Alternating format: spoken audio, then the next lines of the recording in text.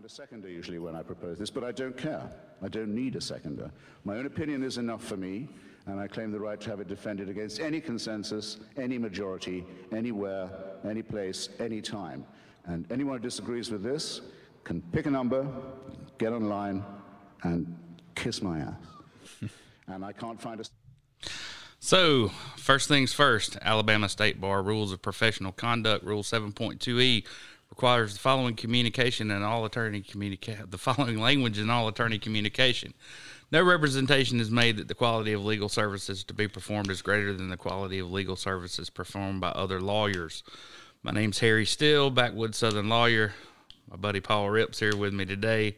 We have Raines Rushing via Google Hangouts, and we have a interesting show today. If you caught the beginning of our broadcast, Paul, why don't you tell us how you came across this little nugget?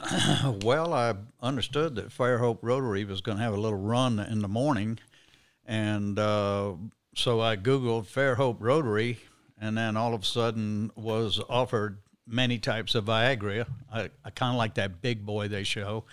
But anyway, I don't know what that's all about. I don't know if that's a consolation prize after the run or what, but very interesting. I doubt Fairhope Rotary knows yet that they're advertising Viagra. So we'll see.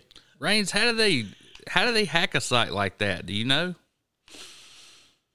You know, probably because whatever 85-year-old man who's hard in charge of that website. The password is password. Yeah, and it just, I mean, who could resist something like that? I mean, Paul, are you a member of the Fairhope Rotary Club? No. No, I'm not. I mean, I can understand why. I heard their requirements for joining are pretty damn hard. Hard. That might be the key word here. I'm back in middle school. But if they're giving away Viagra, maybe I'll consider it. Well, I don't know. The last time they gave Viagra to all the people at the Fairhope Rotary Club, all it did was make all the lawyers stand up for the whole meeting. Oh, my goodness. All right, folks. We're in podcast 17. And we'll call it the meltdown. Yeah, the meltdown. The meltdown. Rip Report Consumer Group. And first of all, let me start off by saying that Fairhope just experienced another sewer spill. Common.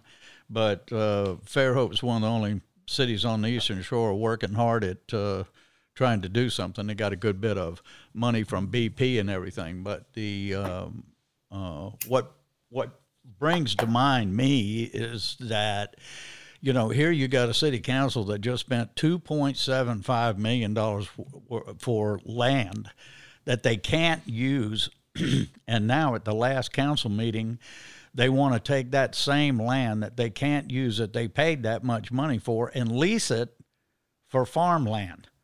So you got $2.75 million worth just sitting there being leased for farmland when they could have put it into infrastructure.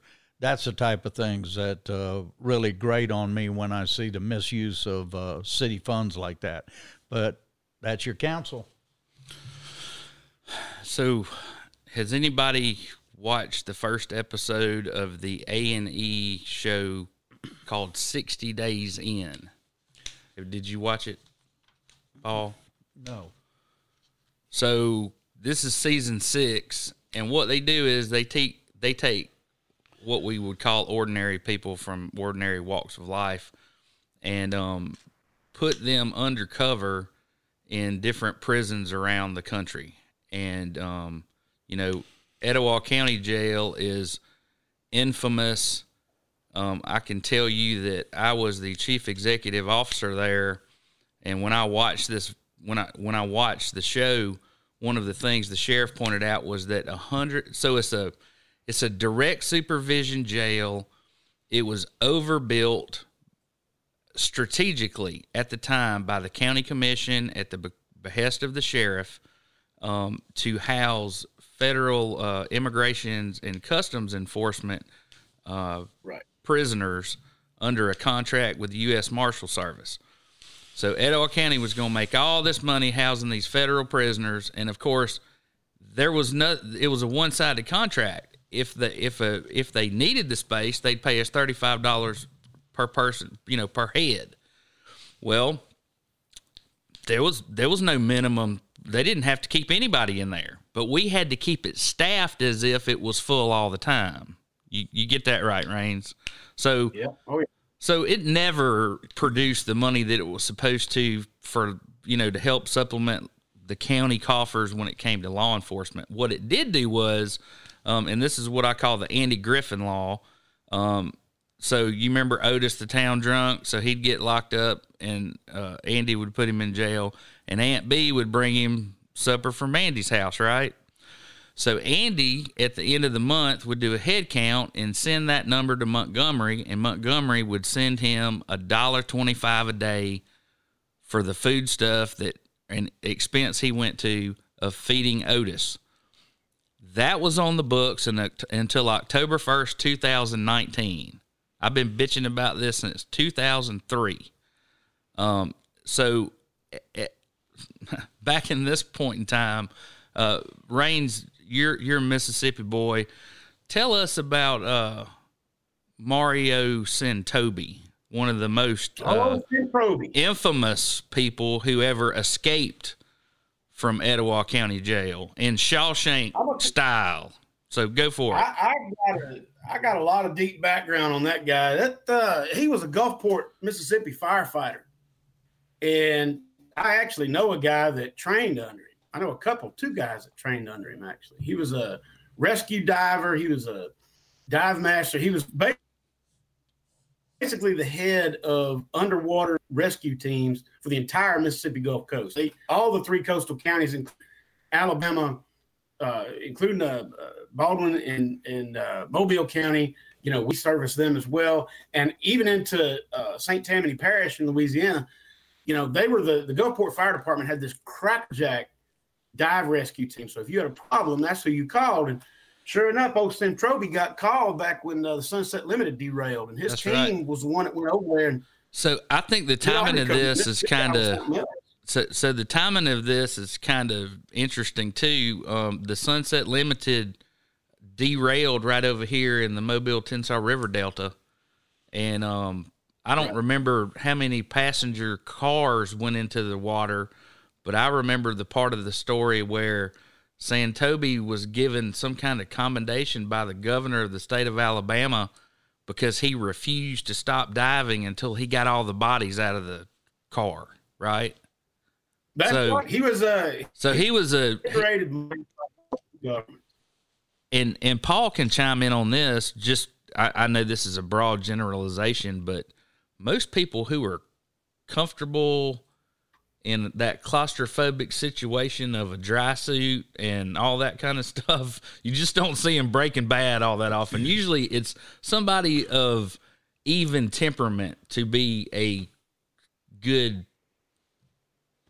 wreck diver. It's been my experience. Well, also, I remember reading about some of the dives that he made and how he recovered some of the bodies. You have to remember that you're crawling in these cars going after people deceased in water where you may only be able to see a foot, and you're looking for bodies. So I don't see how the man did what he did that I read about without being affected. I mean, and what would be more terrifying than so what happened was there was a barge came along and hit the railroad trestle, and they didn't report it. So then here comes the train, and it goes off in the drink. Imagine how terrifying that would be.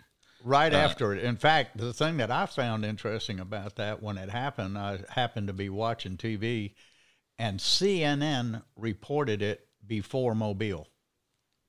That's not a shock to me. Well, it did. I mean, it was right here, but that was a horrible, horrible accident that happened within, minutes of one catastrophe, and then boom, here comes the train. And so the reason that so I don't know if you guys have been keeping up with the paper, but they're trying to pressure Mobile to throw in $3 million, and they'll start rail service again through this area.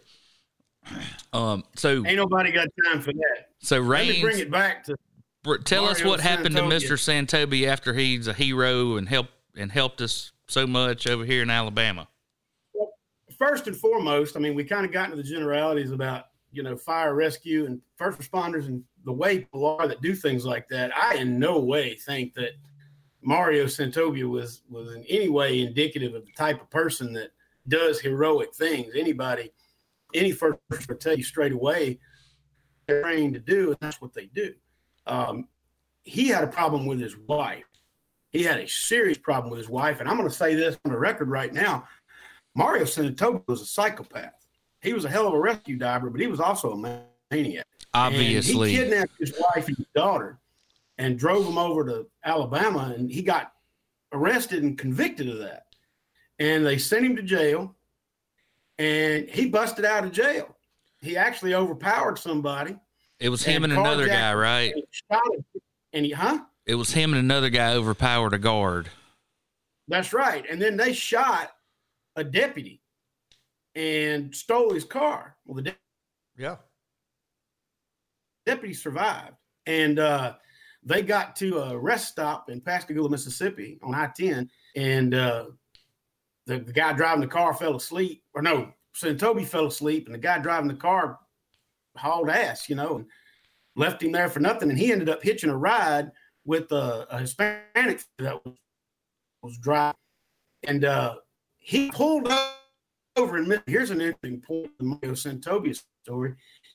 He got pulled over in Mississippi by Jackson County Sheriff's Department named Obie Wells. Now, would that name ring a bell to anybody? I don't know who that is. Me either.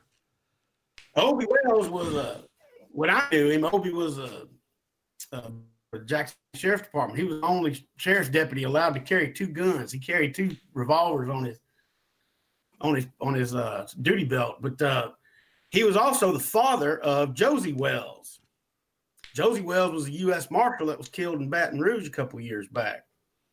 So there's a family history of law enforcement there. And this guy, Obie Wells, pulled him over, arrested him with a couple of other people in Harrison County, Mississippi, right before he got to his ex-wife's house. And he was on his way to murder her and probably his son too. Well, he gets thrown back in jail. He gets convicted of escaping and everything else. And guess where he ends up? Alabama. The Etowah County Correctional Facility for Men. And what happens there? Well, you need to back up because he breaks out again in Mississippi, shoots an officer on the interstate. Well, that's right. In Tuscaloosa, and then killed another police officer in was it Hueytown? Just east of Birmingham. St. Clair. Yeah, in St. Clair County. So anyway, the Etowah County Jail had just been built. And this guy who was now a cop killer who'd escaped multiple times, where are we going to put him? The brand new Etowah County Detention Center. And so here's what I'm getting at.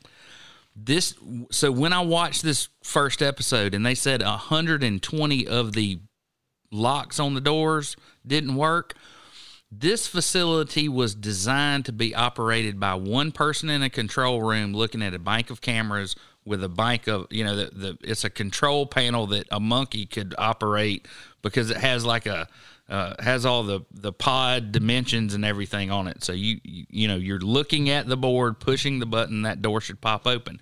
There were no buttons in the elevator. You get on the elevator and you look up at the camera and you tell them what floor you want to go to. It was designed to be this way, right? So one morning, just like Shawshank Redemption, they go to do a count and he's just gone. My God, it's a miracle. You know how he got out? One of the people that worked there turned off the cameras and opened the doors for him all the way out. Right. Let him slap out. Now, she'd fallen in love with him watching him through the camera system. They executed him back in 2000. I was there. It was 2005. And now we've got reports. It's actually over 200 locks on doors in the Etowah County Jail. And they got people on the show going in, and they're going to show you how bad it is. And the sheriff said, we need the nation to see how bad this is so we can get it fixed. Well, let me tell you this. That thing was built to federal correction standards. There's never been any problem with the facility. There's always been a problem with the people running it. And it's been since I was there in 2003. And I don't know what it's like now, but if it's anything like what I saw on the television the other night, how's this for a tourism message?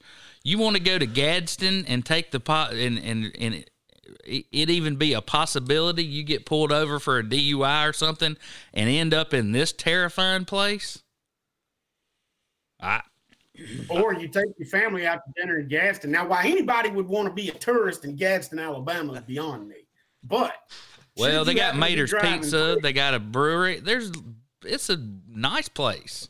Oh, yeah, an absolute tourist mecca, 90 miles out the other side of Birmingham, whatever. But if you happen to be driving through and you stop at a Stuckey's to get a con log, there's a very good chance that somebody may have busted out that jail and they finna jack your car with you in it. I'm just saying, it's been a problem from the get go, and it's not the damn building; it's the people operating it. And well, it's always across the nation. You know why? Because they pay minimum wage. They pay $10 an hour, even, which is hardly a living wage, for people to work in corrections. You know what? They don't train. They let you be in there at corrections office in the state of Alabama if you had multiple misdemeanors. Now, if you've had violent felonies, they don't allow it. But if you've had felony drug arrests and you've done your time or whatever, guess what? You can qualify to be a corrections officer in the Alabama Bureau of Prisons. They don't pay nothing. And this is people that have nothing to lose and nothing to gain by letting them out of jail or just gun decking all their checks and everything else. Hell, just look at what happened to Jeffrey Epstein, for crying out loud. You think those folks were making? So now you're on my side on the Epstein thing. The pendulum has swung. I shouldn't have opened up that can of worms. Yeah, really. You shouldn't have. You've reneged on your position. I love it. So anyway, this is the same jail where, going back to the Andy Griffith Law, James Hayes became a multimillionaire, started doing subdivision. He became a developer, started developing subdivisions in Oaks Bluff. And when the damn roads fell in, it turned out the county commission, for some reason, didn't make him put up a bond. So the county had to go in there and fix the roads that the sheriff put in that were substandard in the first place. Go figure. Same thing with the Beach House sheriff. That money, this whole system was designed to enrich the person in that position. That's it, in a nutshell. Speaking of the Beach House sheriff, you know, Sheriff Entrican? We've been diving together. I know him well. He was one of the officers that went to Atlanta and arrested Senatobie right after his second attempt after he killed that police officer. Okay, well, so when he escaped and they finally figured out that it was one of their guards in the control room who'd fallen in love with him by watching him on the TV screen and let him out, they knew where he was. So to save face, they let Etowah County go over there and rearrest him. The damn U.S. Marshals were sitting right outside. They knew where he was. It was a BS photo op is the only reason that Entrican put the cuffs on Senatobie. And the same thing with his execution. You know, I know Todd went to that. We talked about it. Oh, yeah. It was a big thing and a great, a great thing. But that girl, Donna Baker, that let him out of that prison, she let a cop shooter, a cop killer, out of jail. You know how much time she served? Probation. 18 months. Oh, she did do 18 months. She did 18 months. I thought it was suspended. Behind the fence. Went to college for 18 months. Went to school. And then she got out on probation because she let a cop killer walk from a federal coded, federal subsidized corrections facility. There you go. How about that? Maybe she could get us charged today under that new hate crime statute y'all are filling over there in Alabama. Right. Give her an extra 3 years. So let's go into this other great escape. The former Nissan CEO hires a bunch of retired Navy SEALs, commandos, whatever you want to call them, and they put him in an AV equipment box, drill some holes in it, and smuggle him out of the country of Japan where he is under indictment. And I don't know if anybody saw the Sean Connery, Wesley Snipes movie Rising Sun, but the conviction rates in Japan are damn near 99%. He went to Turkey, right? Lebanon. Lebanon? Yeah, he holds multiple. He's got passports from 3 different countries. So do I. My point is made. Yeah. So anyway, give us his background, Raines. Carlos. I can't pronounce his name. Carlos Galson. He was Galson. Carlos Galson was the CFO for Nissan, and he basically got charged in a giant racketeering ring involving extortion and bribery and everything else. I mean, the guy was a criminal. And, he was also a criminal who didn't have frozen assets. And because of that, he was able to hire a private security firm to smuggle him out of Japan. Now, I'm here to tell you, $10 million can't fit in a briefcase. All right? But Swiss bank accounts work a certain way. And you got enough money in a Swiss bank account, you could hire anybody to get you out of somewhere. I don't care if they confiscate your passports or not. Arrangements can be made. And that's what happened with this guy. He's gone. He's off the radar. They'll never find him. No doubt. He's funding his life. He's gone. Japan doesn't have the resources to try to track him down. I really don't feel like they want to. He's somebody else's problem now. He'll never hold a position, but well, he's on Interpol's red list, so he's not supposed to be able to board a plane without that popping up. Of course, if Interpol's like 4 guys in France with a 1984 Commodore 64 or something. He's going to have to stay there. Interpol is actually a pretty tight force, but don't forget, he's in the Middle East, where, as we've learned just recently, laws just don't exist. We don't need laws at all. You got the money, you got the laws. All right, Paul, tell us about the goings on in Fairhope, sewer, rec fees, all that good stuff. Well, one of the other things is I've had a couple of people call me and ask me if I would, through the RIP report, put the complaints that we filed on Backstory Podcast. And so we're going to have those in a PDF form. One is a complaint against Mr. Councilman Brown there in Fairhope. And then the other one involves Councilman Burrell and the airport scandal that was back in 2016, which we are going to go back into in a great detail. So those 2 things will be coming up. One thing that I did see that I thought was very interesting, I just caught a blip of it last night, and I think the county commission here in Baldwin County ought to look at, I believe it was the Escambia County commissioners have voted for impact fees for schools. And I think that's about time that something like that comes up. They've got the 3 meal tax. Crazy talk, Raines, don't you think? Well, you got communism. You're going to have to do something. You'll never get rid of these portables. You'll never catch up to the infrastructure. And as far as I'm concerned, the developers are not paying their damn fair share of the impact fees. But anyway, we'll look and see what comes up with that. One other thing I have is the recent Alabama Attorney General recently on Monday sent letters to state legislators urging them to oppose legislation that would allow an approved medical providers to prescribe cannabis for parents or patients they believe would benefit from it. Now, this is the part that disturbs me. Listen to these 2 quotes. Marshall expressed concern about the addiction to marijuana and worried that legislation of medical marijuana in the state would be similar to the problems that the state is facing dealing with treating opioid addiction. I mean, come on, people. That's Dark Ages talk. He goes on to say that the benefits of marijuana have been overstated and we do not know the risk from long-term marijuana use. How much more study do you need? This is just ridiculous. He warned of the use and said that he's going to push that the legislation be stopped. Now, State Senator Tim Melson, Republican Florence, chaired the medical Cannabis Study Commission, which the state put together, and is expected to introduce this legislation, even though Marshall, the Alabama Policy Institute, and the Alabama Citizens Action Patrol all have already come out against it. In the ACIA director, Che Garrigan, told the Alabama Political Reporter, "We respect the Attorney General, but his frivolous claim that marijuana and opioids are comparable is meritless." Let me just point out one thing. Let me point out one thing. All right. So, unfortunately,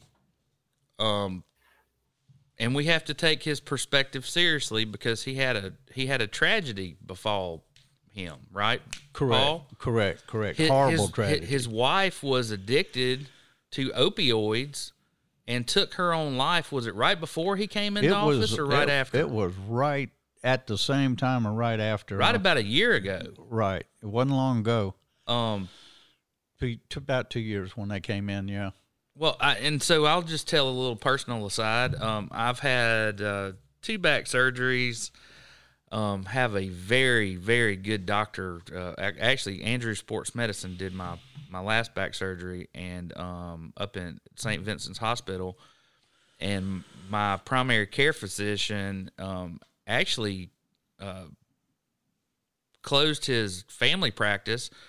And this is the kind of guy he is. He opened the first LGBTQ community clinic in Birmingham. It's called the Magic City Wellness Center.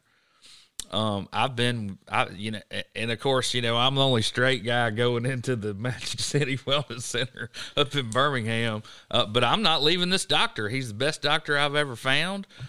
He followed the protocols, post-back surgery, gave me the opioids per protocol, and I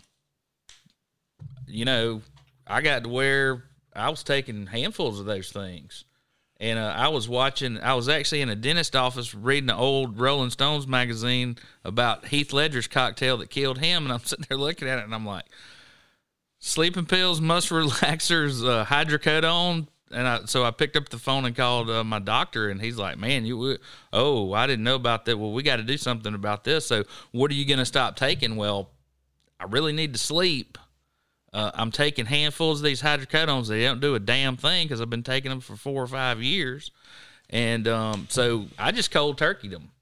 And I believe it would have been easier if I would have had the option to have another option like medical marijuana where you can overdose. Is there? I guess you could theoretically, but has there ever been a medical marijuana overdose that we know of? I don't think you can smoke that much at one time, personally.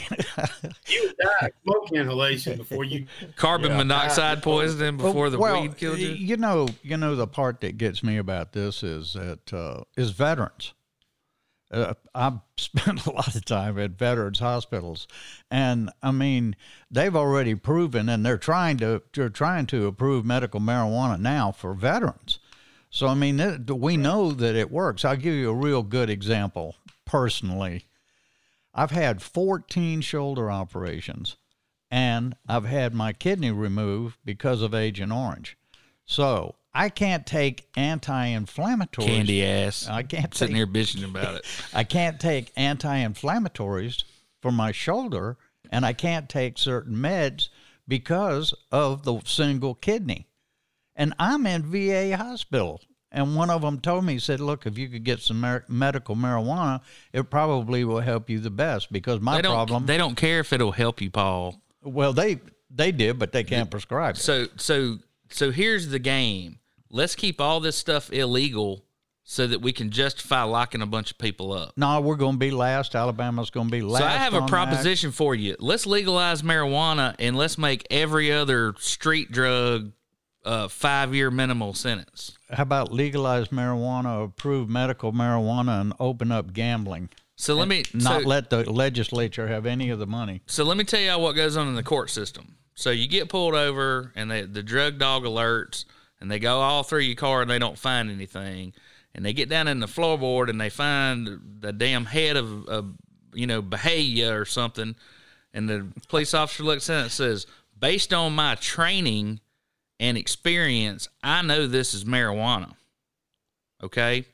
So now that they're selling this CDB hemp or whatever, you can buy CDB oil at the damn junior food store now when you're gassing up your car.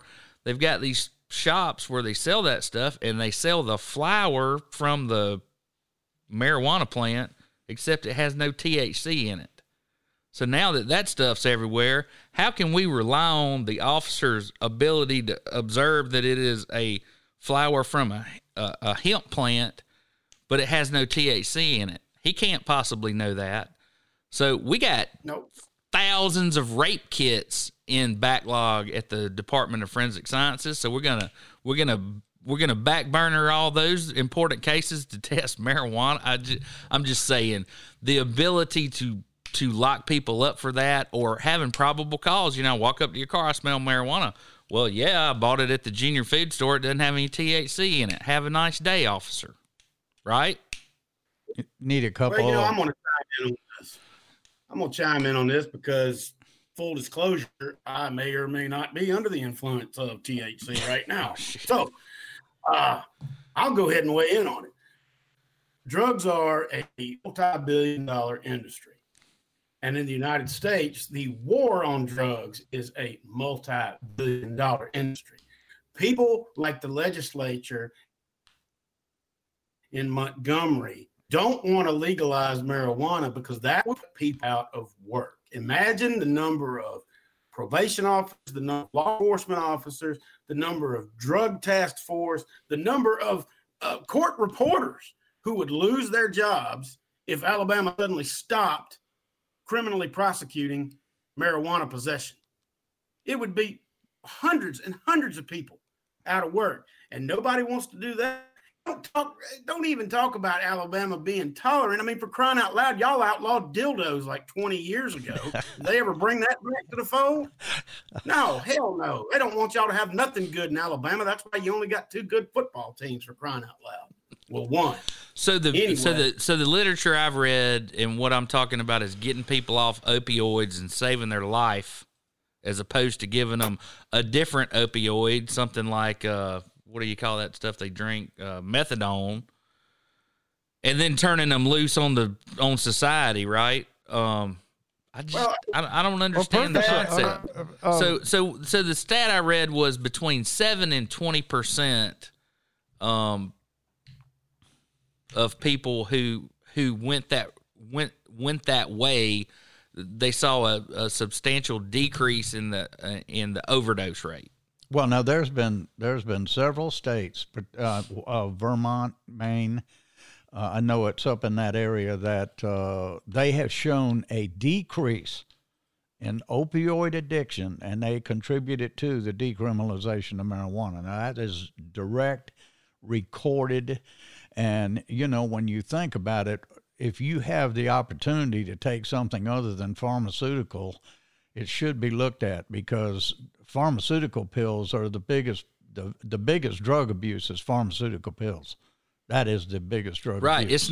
You're not a drug dealer if you got MD behind your name. Right. And that's the biggest bunch of bullshit that's ever been sold to anybody. That's a fact. Now, there are 9 states in this country, 9 out of 50, where marijuana is still completely illegal. Federally, it's completely illegal. But here's the thing. I know, but what Raines is saying is there's only 9 where are totally illegal.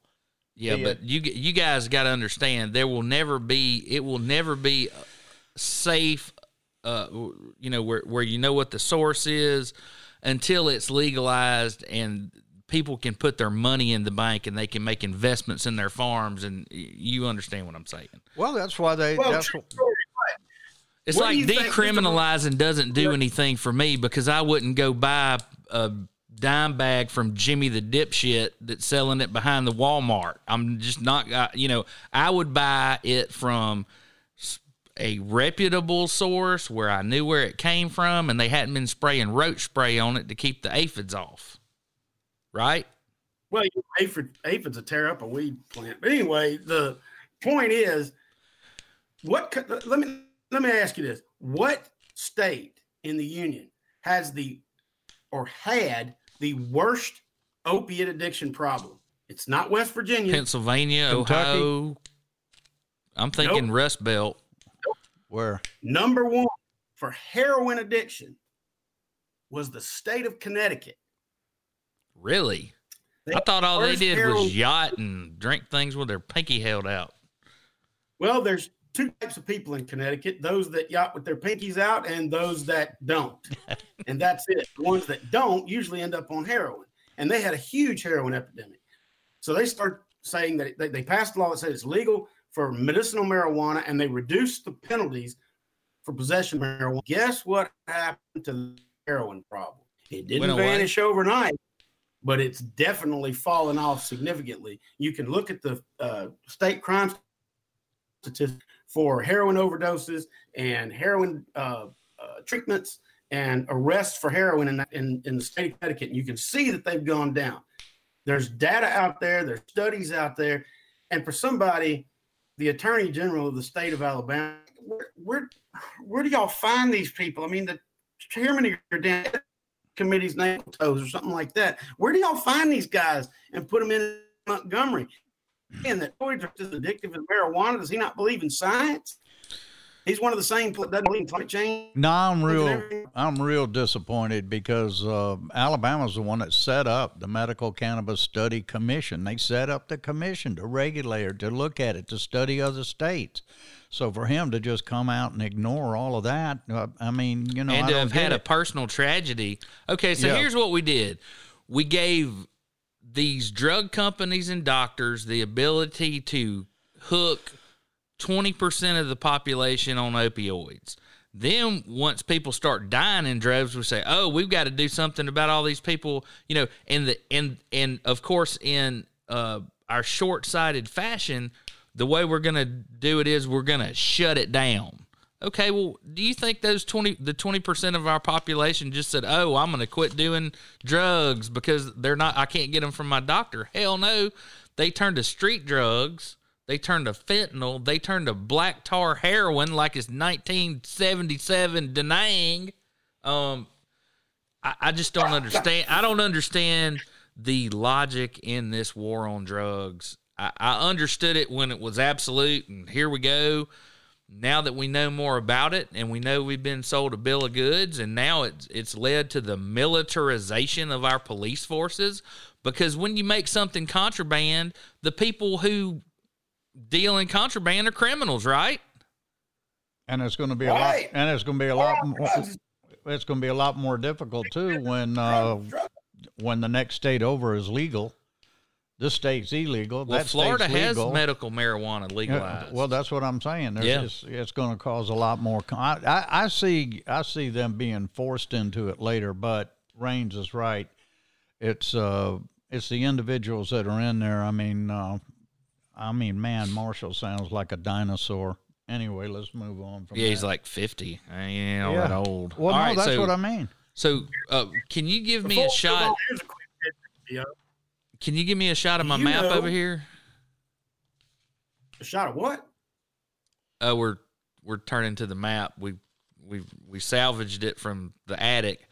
So, if you will notice the green area along the right-hand border of Baldwin County, that is the border between Alabama and Florida, east of Bay Minette. The green shaded area is the Perdido River Wildlife Management Area. And so that shows you just how close we are to Florida. On the other side of that green line is medical marijuana. So this article is by John Mullen in the Lagniappe, and it's called Land Grab. Apparently, the Gulf Coast Ecosystem Restoration Council, that's a mouthful, has prioritized and greenlit this $28 million project.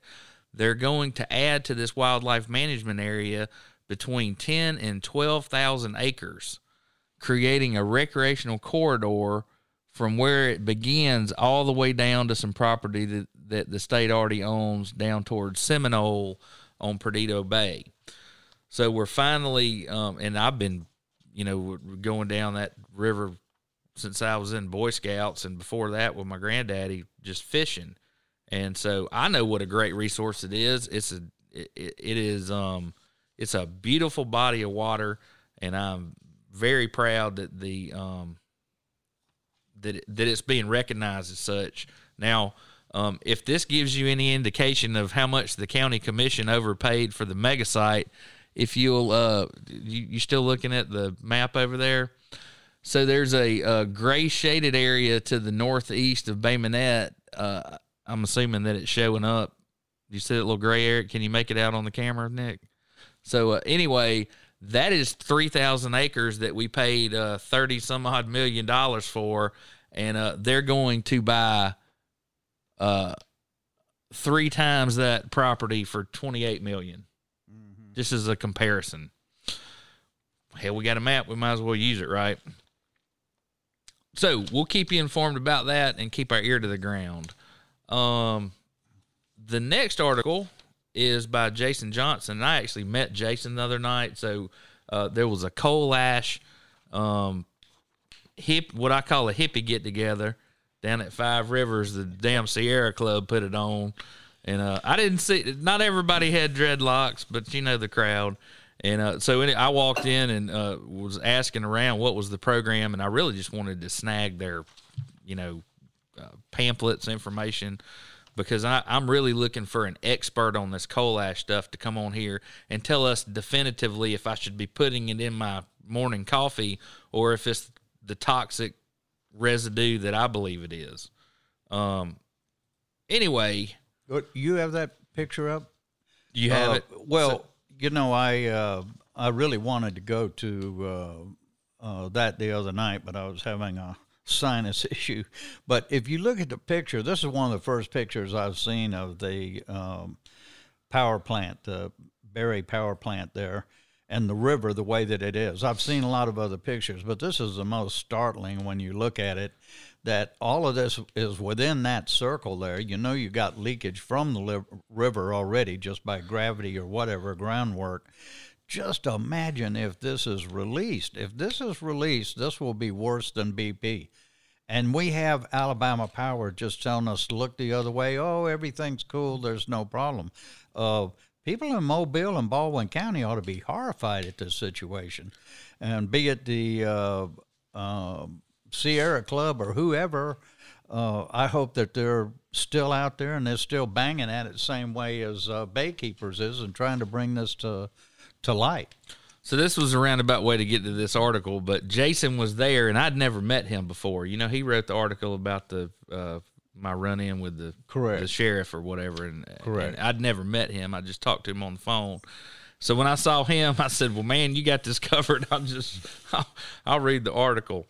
So anyway, he wrote another article that was in last week's Land App called Guarded Optimism, and here we're talking about the oyster season that we have going on down here in Mobile Bay. Now, there's several things that have led to the demise of Mobile Bay as ecosystem.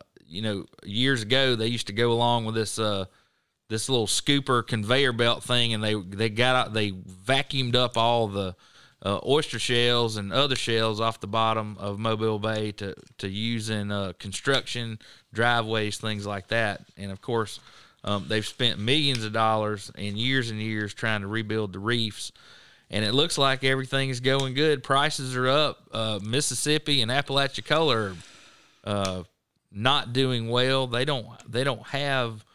not having a good season, so our guys around here are slaying it right now.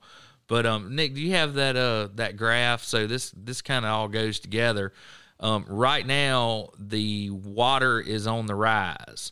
How many feet's it going to, Nick? You're looking at it. 9.76. Yeah. So okay, I got it. It's 9.76. It's going to 10 feet, and I don't know if have you shown them that picture that Paul had with the. Okay, so that water is going to get right up next to the top of that dike. Very close. So anyway, this is what we keep an eye on around here when we're deciding if we're going to buy oysters. We want to see how much fresh water is coming down the rivers, getting into the bay. And also making my point again, this high water that comes, it's at the same latitude as my hunting camp. One day we will have a high water event in a hurricane or a high tide confluence, and it will top these dikes. And there's if that there's no two ways about it. And this pond that you're looking at, it doesn't have any lining. They just went out there and started scooping to make a place to put this. There's no liner. Yep. There, it's alluvial deposits it's sand and gravel left. It's an old riverbed. And the idea that it provides any kind of protection, the rain is falling on it, is seeping through and carrying these heavy metals into the groundwater. There's no doubt about it. Their own damn leachate wells show it. And if it gets to the oysters, you'll have none of the oysters. Oysters will be the least of our problems.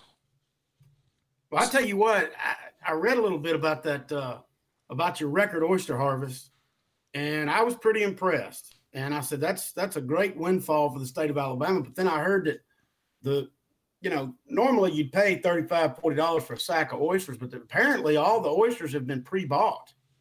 And some organization has been buying the heck out of them. And I think it's because oysters are so are oysters the new diamonds? You talking about like some OPEC or De Beers is trying to control the oyster market? No, because oysters are an aphrodisiac, and I believe I'd look into the Fairhope Rotary Club. Possibly. Took you a long time to get there, man, but I'm glad you got there. Out of Mobile Bay. And they need to be careful, too, because if they keep flushing their toilets in the Mobile Bay, it's going to straighten out that river right up there. I didn't think about that. Taking all the bends out of the river. All right, so I want to talk about my old scoutmaster, Red Wilkins. The legacy of his life, apparently, is going to be North Baldwin's no-kill animal shelter.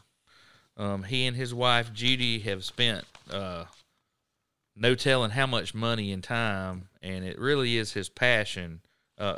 Paul, did you catch this article? And of course, this is our friend in common, Taylor Wilkins' parents. Right. Red and Judy. And Red was my scoutmaster. He's one of our venerable older statesman's attorneys around town is how I would describe Red. And just a lovely couple and a really nice story. And I hope everybody will go out and pick up the new Land Yap. It's actually the front page story is about their no-kill animal shelter up here in North Baldwin. And I admire what they're doing, too, because I've met a lot more animals that I like than I do people. And so I grew up, I was one of the last people that grew up quail hunting. We always had a quail dog, and Red always had Springer Spaniels that he trained. And so, had that connection with him when I went into scouting, and I knew Mr. Wilkins. I knew you didn't want to sit by him in a damn dove field because he was a dead-eye dick with a shotgun. And I knew that he dog hunted, and that's really all I knew about Mr. Wilkins. Now, he was on the what year? Alabama's won so many damn national championships. I believe he was a tight end for the Bear in the what year would that have been? Back in the 50s, late 50s, I want to say. Yeah, so he was on a national championship team. Real nice article about them. Everybody, please check it out. All right, Raines, this one's on you, man. The Orange Beach Turquoise Palace condo debacle. I think you and Rip are up on that. I'm not. So, Paul, won't you tell us about it? Or Raines, go for it. You want to let developers come in and pay impact fees to fund your schools? Take a good look at what's happening in Orange Beach right now. Good point.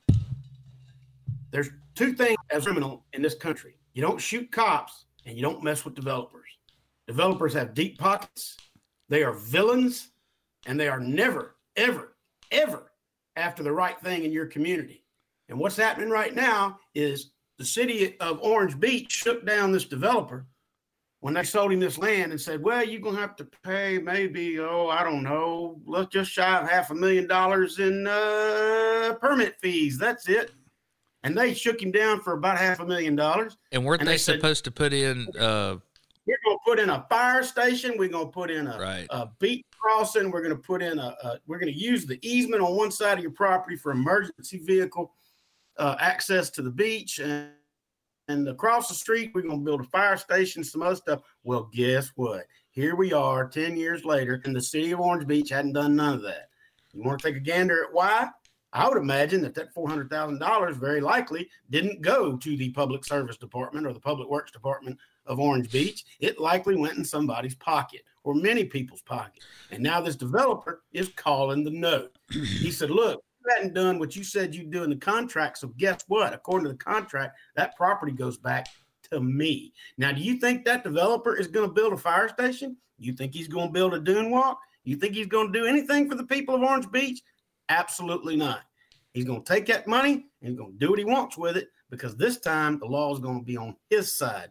So before you start deciding education with impact fees from developers, maybe keep that in mind. All right. So was this the same project where Russo and crew? I can't remember if that was or not. I can't believe I can't remember the name of that project. That was 04, I think, or 05. I can't remember. But I that's one of the better projects on Orange Beach. For sure. Hey, man, for sure. It's impressive. Yep. But the other thing too, in Orange Beach and Gulf Shores, you'll find that some developers are on the good list and some are on the bad list for the city. They'll let some do one thing, some do another, and I think that's part of what's going on too. Is that some people are allowed to do what they want, and here they've had just fed up. They want it either done or they want their money back. Yep. Just think about that next time you think, well, impact fees from developers are going to fund building a new schoolhouse. Just think about what you're selling out to get that. You think they build schoolhouses on top of coal ash? You think they build them on farmland in Fairhope? Well, you think anybody will redo the schools in Baldwin County, Alabama, based on impact fees while they're selling away Gulf Shores? Forget about it. Well, a little bit of levity as well as, and this is going to be grandparents or anybody who's got a 7 or 8 year old. This is an article is written by is Hidden Agenda by Ashley Trice. This is Lanyap commentary about a week or so ago, and it's called A Special Place in Hell. And I don't know if anybody's had this experience, but if you got a 7 or 8 year old girl, I guarantee you have, and that's the toy called the LOL Surprise. And I've had firsthand experience at this. It is absolutely mind-boggling. It's one of the best things I've ever seen as far as marketing. What it is basically is a little ball, and they sell it, and you open the ball, and then there's little surprises in it. Well, the ball can start out at $4.95. Then they got $14.95. Then they got a $24.95, and there's nothing in it but junk. The whole thing is to open the ball and just to tear it all apart to see what's in it. It makes a hell of a mess. It'll drive you insane if you're dealing with them. And then when you go and see, you're paying $14.95 for this, little paper ball. But the marketing on it is absolutely incredible. It's because these kids are on these iPads and they're watching YouTube videos and everything about the excitement of this LOL surprise. So if you get a chance, read the article, though. I thought it was real funny. It had me laughing all the way through because I felt the same anger, I can tell you. All right, so we ready to get to the meat of the podcast? Yeah, and then I'll finish up with this. All right, so there's a new feature film that details the capital conviction secured here in Baldwin County. It's being released nationwide this week. It was tried here in 1998, and the name of the movie is Just Mercy, starring Michael B. Anderson and Academy Award winner Jamie Foxx and Brie Larson, tells the story of Walter Johnny D. McMillan, who was convicted in 1980 for the 1986 murder of an 18-year-old Rhonda Morrison at a dry cleaner just north of here up in Monroeville in Monroe County. The movie is based off a 2015 memoir of the same name written by attorney Brian Stevens. The twists and turns are too numerous to detail in this space, but in 1995, journalist and author Pete Early published a book called Circumstantial Evidence, Death, Life, and Justice in a Southern Town, which documented most details and went on to win the Robert F. Kennedy Book Award and Edgar Allan Poe Award for Best Fact Crime Book. So do we have that? Do we have a video of this, Nick? Do we cue anything up for this? No. I'd encourage you to at least go take a look at the trailer. Raines, tell me what exactly you know about this case. Now, I can give a little bit of a skeletonized thumbnail. There was a girl that was murdered at the dry cleaner store. 7 months later, they come up with a shitbird career criminal who says, I was in the truck. I was the getaway driver, and the body was over here. And then they found another guy who would say he saw the truck there in front of the dry cleaner, when in fact this man was at a damn fish fry with a bunch of people from church, and the truck they say was there, and it was a lowrider. There's an old redneck fella, one of my people, that lowered the truck, and he claims that he didn't mess with the transmission or the suspension on that truck until 6 months after that girl died. So they have no witnesses, right? They confront the district attorney with all this information. Now, he did change his tune, and if you watch the movie, they soften what Ed Bradley showed of former district attorney Tommy Chapman. Now, I worked with Tommy. I was the county administrator 2001 to 2003 in Conecuh County, and that's one of the two counties in his judicial district where he was the district attorney.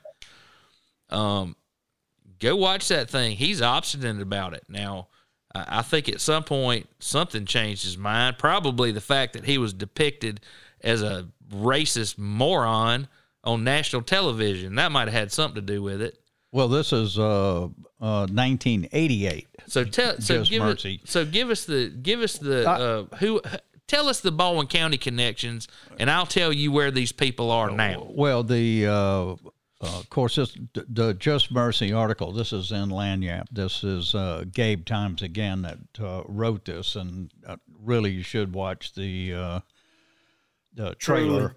But the prosecution was receiving help from the Baldwin County District Attorney at the time. So the 28th judicial, or it's not the 28th. I don't know what judicial circuit it was that it was in, but they asked that the court change venue, correct, from Escambia to Conecuh County, which would have been in the same district, just would have had different demographics.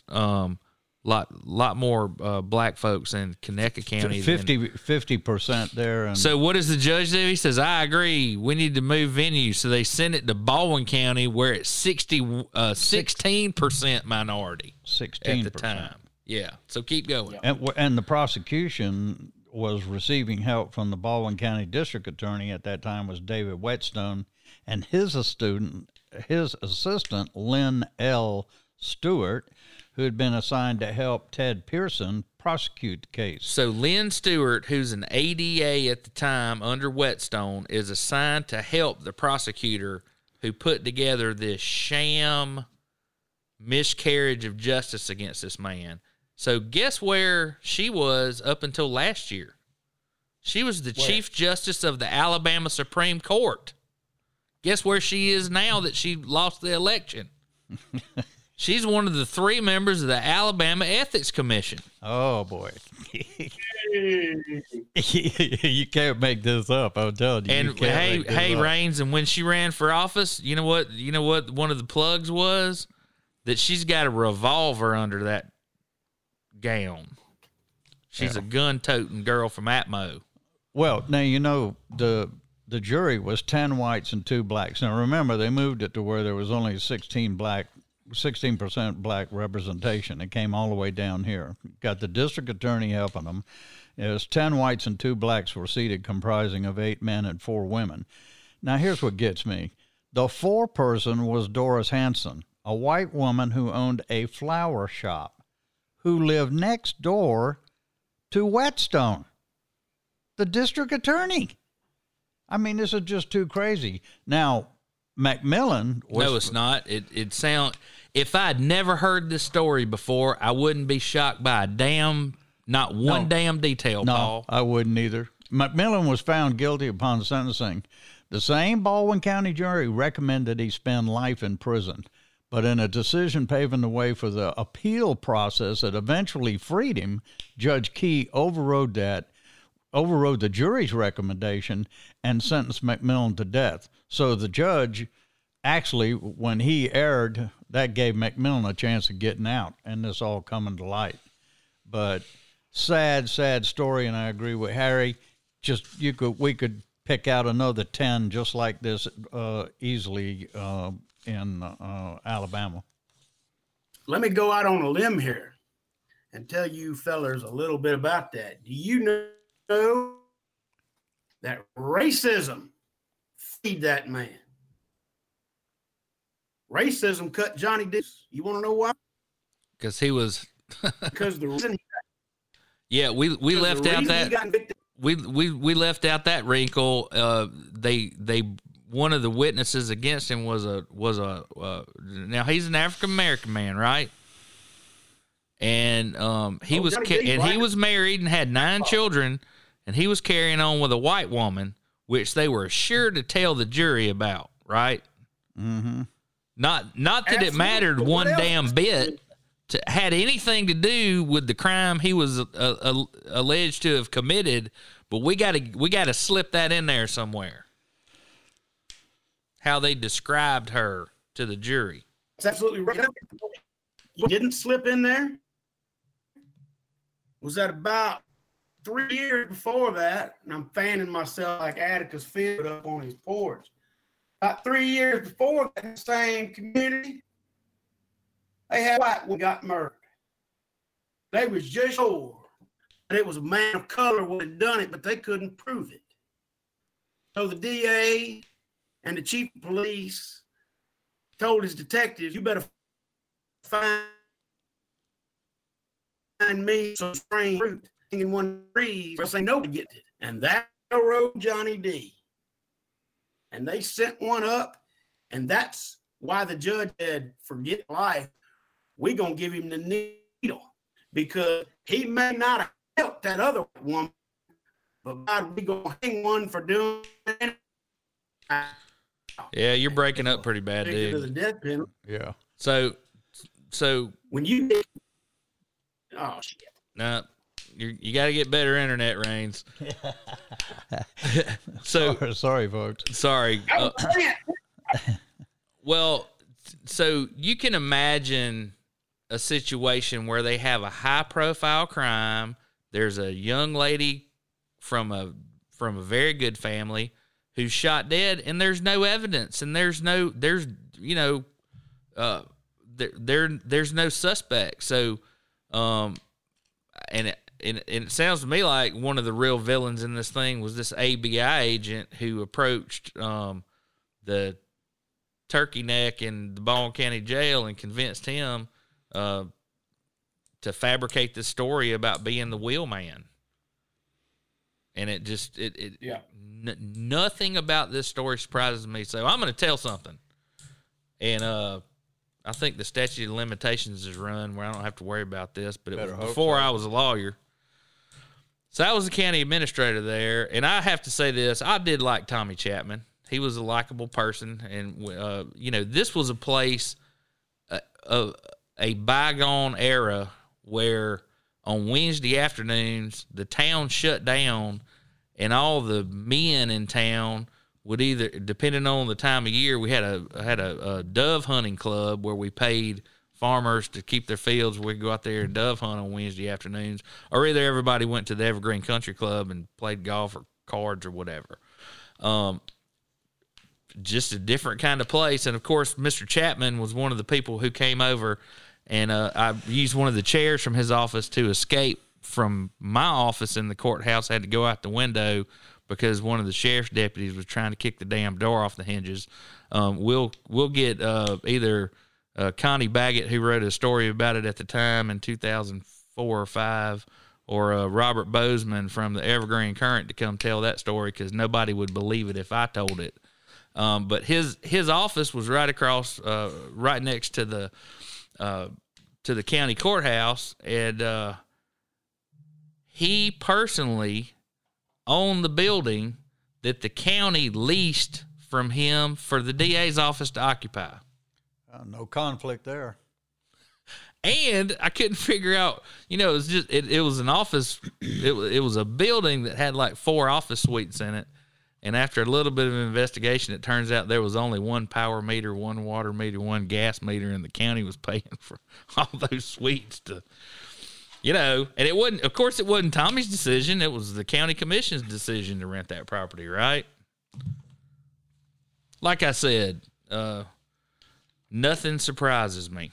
All right, Paul, it's on you, man. All right, last thing I got is want to remind everybody, I know this is going to excite everyone, Alabama's first congressional district election is coming up. You're going to have a primary on March 3rd. Right now there's 5 candidates in the Republican side and 3 in the Democratic side. This is a seat that was held by Republican Bradley Byrne, who's running for the Senate seat in 2020. And we're going to be trying to get with some of these candidates to see which one we favor going in. At this time, it's Jerry Carl. I've noticed that some of the other candidates have got their signs in the Fairhope area on the Good Old Boys property, so we'll be looking at that. I can tell you that one of the things that I'd like to see changed is Joe Bonner was the congressman before Bradley Byrne, and one thing I'll say about Joe is that his VA representation for veterans was excellent. I mean, you wrote a letter, you got a reply. You made a phone call, you got a reply. I mean, immediate. And it really did help a lot of people. Once Bradley got in, it just totally tanked. I mean, it just completely went down the toilet. Veterans getting any response out of his office has been very poor. So whoever goes into that seat, we're going to be trying to push him to do more for veterans.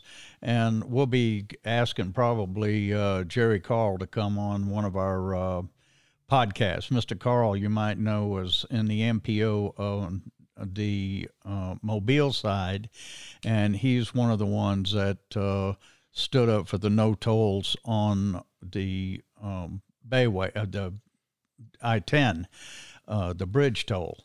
And that really did, him doing that kind of set up the MPO over in Baldwin County to vote the same way, and that's what ultimately killed the toll bridge. So keep that in mind. And like I said, we'll be asking some of these people to come on the air, and you'll hear more from them, and we're going to be getting more and more into politics on the congressional and Senate areas. And then, as you know, in July is the municipal election qualifications, and August, the election in municipalities. So we're going to have some changes this year, and I can tell you that the politics in the Baldwin County and Fairhope area are going to get very, very hot, particularly Fairhope. Okay, so here's my voter's guide for the upcoming election cycle. And this is an educated opinion, I think, and I don't think I'm being too harsh on the guy. The one person you should definitely not vote for in the upcoming Senate race is Jefferson Beauregard Sessions III. Now, let me tell you why. What did Raines? You got any idea what he did? Where he cut his teeth? Where he got his reputation? Raines not there. You lose him? Okay. So he was the United States Attorney for the Southern District of Alabama from 1981 to 1993. Right? He was a federal prosecutor for right here. Right. Right? Mm-hmm. Then he goes to the Senate for how long? 20 years. And then he becomes Attorney General. Now, what kind of knowledge do you think this man has about all the crooked, corrupt horseshit going on in South Alabama? And what does he do when he has the prime opportunity to do something about it? He's made Attorney General of the United States February of 2017, and he stays in that position until November of 2018. Have you heard of anything about the Justice Department looking at anything in his old stomping grounds? Nothing. So, Mr. Sessions, you have served your country, and we thank you for your service. And another one of my positions is I'll never vote for anybody over 70 again. And don't let the door hit you. Well, there you go. And it's almost as foolhardy as thinking we're going to send some novice like Tuberville up there, you know? You need new candidates. Like to see a lot more women, some minorities, people that are more interested in public service than what they can get out of the position, because that's what we got right now. We have a lot of politicians. We have the entire city council of Fairhope has got their fingers in something or another that they shouldn't have. So do you think Jefferson Beauregard Sessions III, being the Attorney General for the Southern District of Alabama, knew anything about the prosecution chronicled in Just Mercy? Oh, do you think he'd know about something like that going on in his jurisdiction? The one thing I noticed that they never want to tackle political corruption. You know, they're going to do anything they can. You can send them a 200-page document of a complaint, and they'll send you back one letter that says, "Oh, well, they don't see anything." You just, you know, they're just not going to rat each other out. I guess that's what it is. And as long as you got that problem and no term limits, that's what you're going to get. And the candidates, a lot of the candidates that run are not qualified.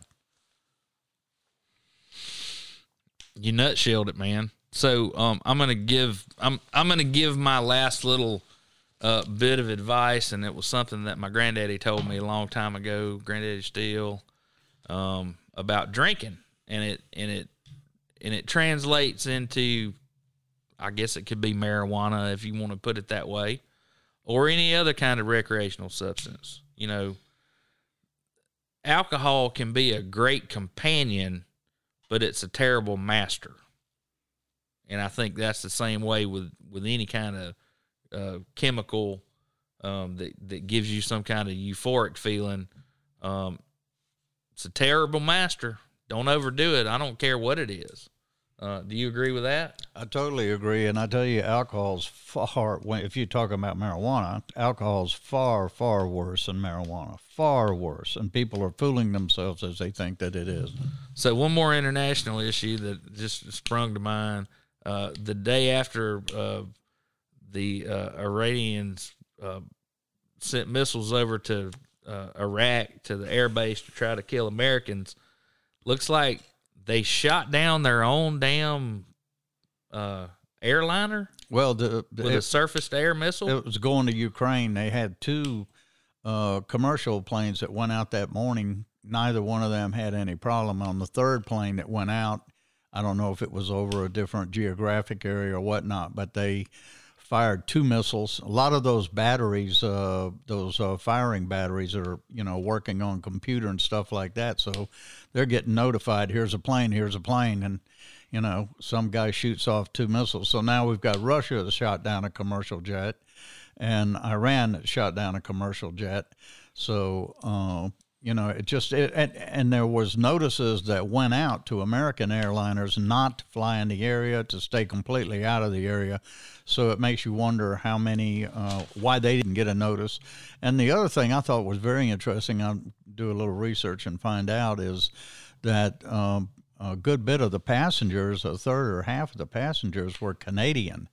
So I don't know what Canada's interest is in Ukraine, but evidently it must be. But our prayers go out to all those people, and I don't know, it's just a tragedy of war. Some people want to say, oh, it's collateral damage. 170-something people dying is not collateral damage, folks.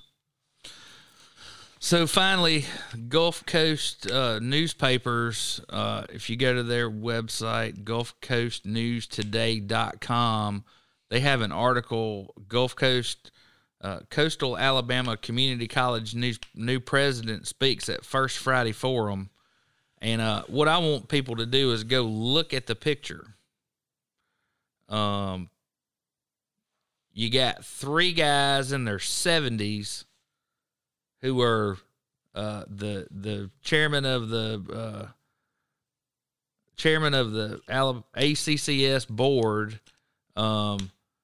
then Dr. Pouncey, the new president, and then the chancellor, and it could just as easily be a funeral home ad is what it looks to me like.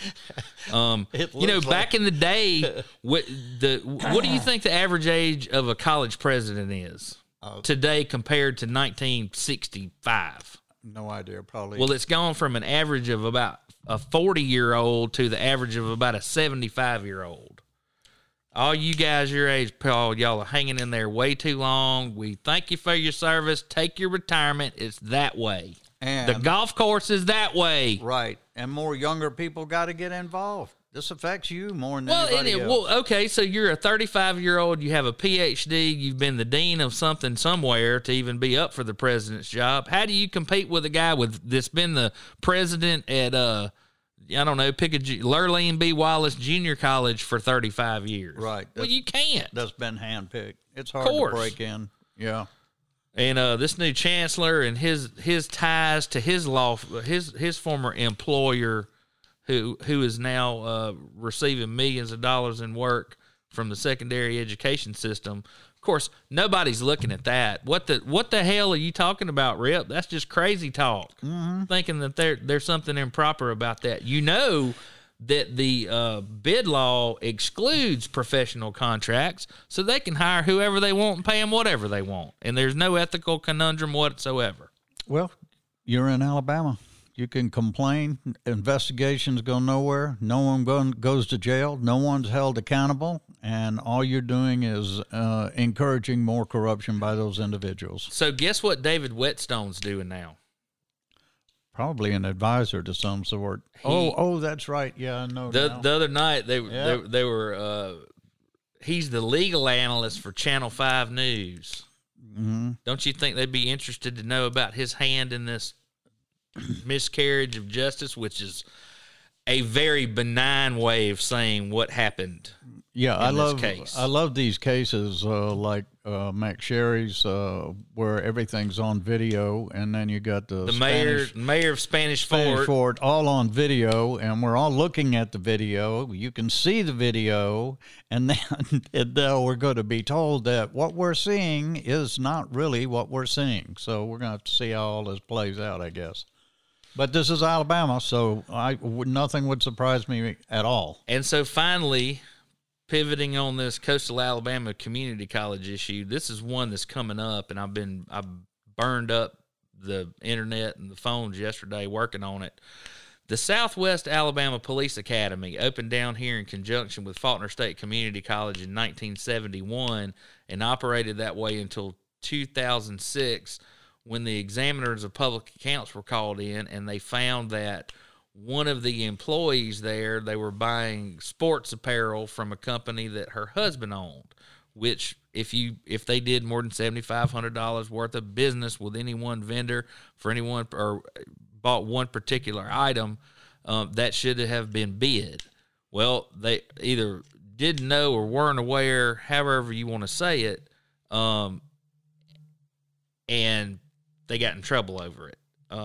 The examiners came in. Typically, the examiners of public accounts come in every year and audit you and give you an exit audit, and they say, hey, by the way, you didn't follow the bid law here, and you need to. That's a corrective action. You need to make sure it doesn't happen anymore. Well, instead of doing that, they indicted both of the employees down there. It turns out that the APOS, the Alabama Police Officer Standards Commission, in their enabling legislation, they're only allowed to hire 2 employees. So it's the executive secretary who's we'll get into that in the next episode, but he was the police chief in Ozark, Alabama. He gets tapped to head the APOS commission, so he uses money from SWAPA to hire his buddy from Ozark to be their investigator, and he's the guy who comes down and investigates. I mean, it's just the craziest crap you've ever heard of, and so here's the real story: SWAPA goes under. They don't hire anybody to reopen it. So the Alabama legislature appropriated this money so that Baldwin County would have a APOS certified school whereby a green recruit would come in and leave a certified APOS police officer. So guess what's going on now? The sheriff's department down at their pistol range down here by the Golden Triangle by Mayor Will's bungalows that NBU owns, you know what I'm talking about, Steelwood. They build a building next to the firing range, and that is now the APOS Baldwin County site. There's one person who is paid directly, is my understanding, by the county commission, the secretary, and then some of the sheriff's department employees, they get reimbursed for their time when they're doing instructions there. So my question is, where's this $500,000 that we were supposed to be spending to have a police academy here? Because now, so when they prosecuted these people, and I've read through all the trial transcripts, guess who the prosecutor was? Who? State Senator Matt Simpson. Guess who the chancellor of the secondary education system was at the time? Congressman Bradley Byrne. Guess who the examiner of public accounts auditor was? Well, hell, I can't remember her name. But by the time they get to trial, she's no longer just an auditor for the examiners of public accounts. She's now the chief financial officer for Bishop State Community College. Can't make this up. So what happened to the money? Because at the time, there were only 3 employees of APOS. So guess how many they got now? I found this out because I called up there and tried to get somebody on the damn phone yesterday. How much? How many? 10.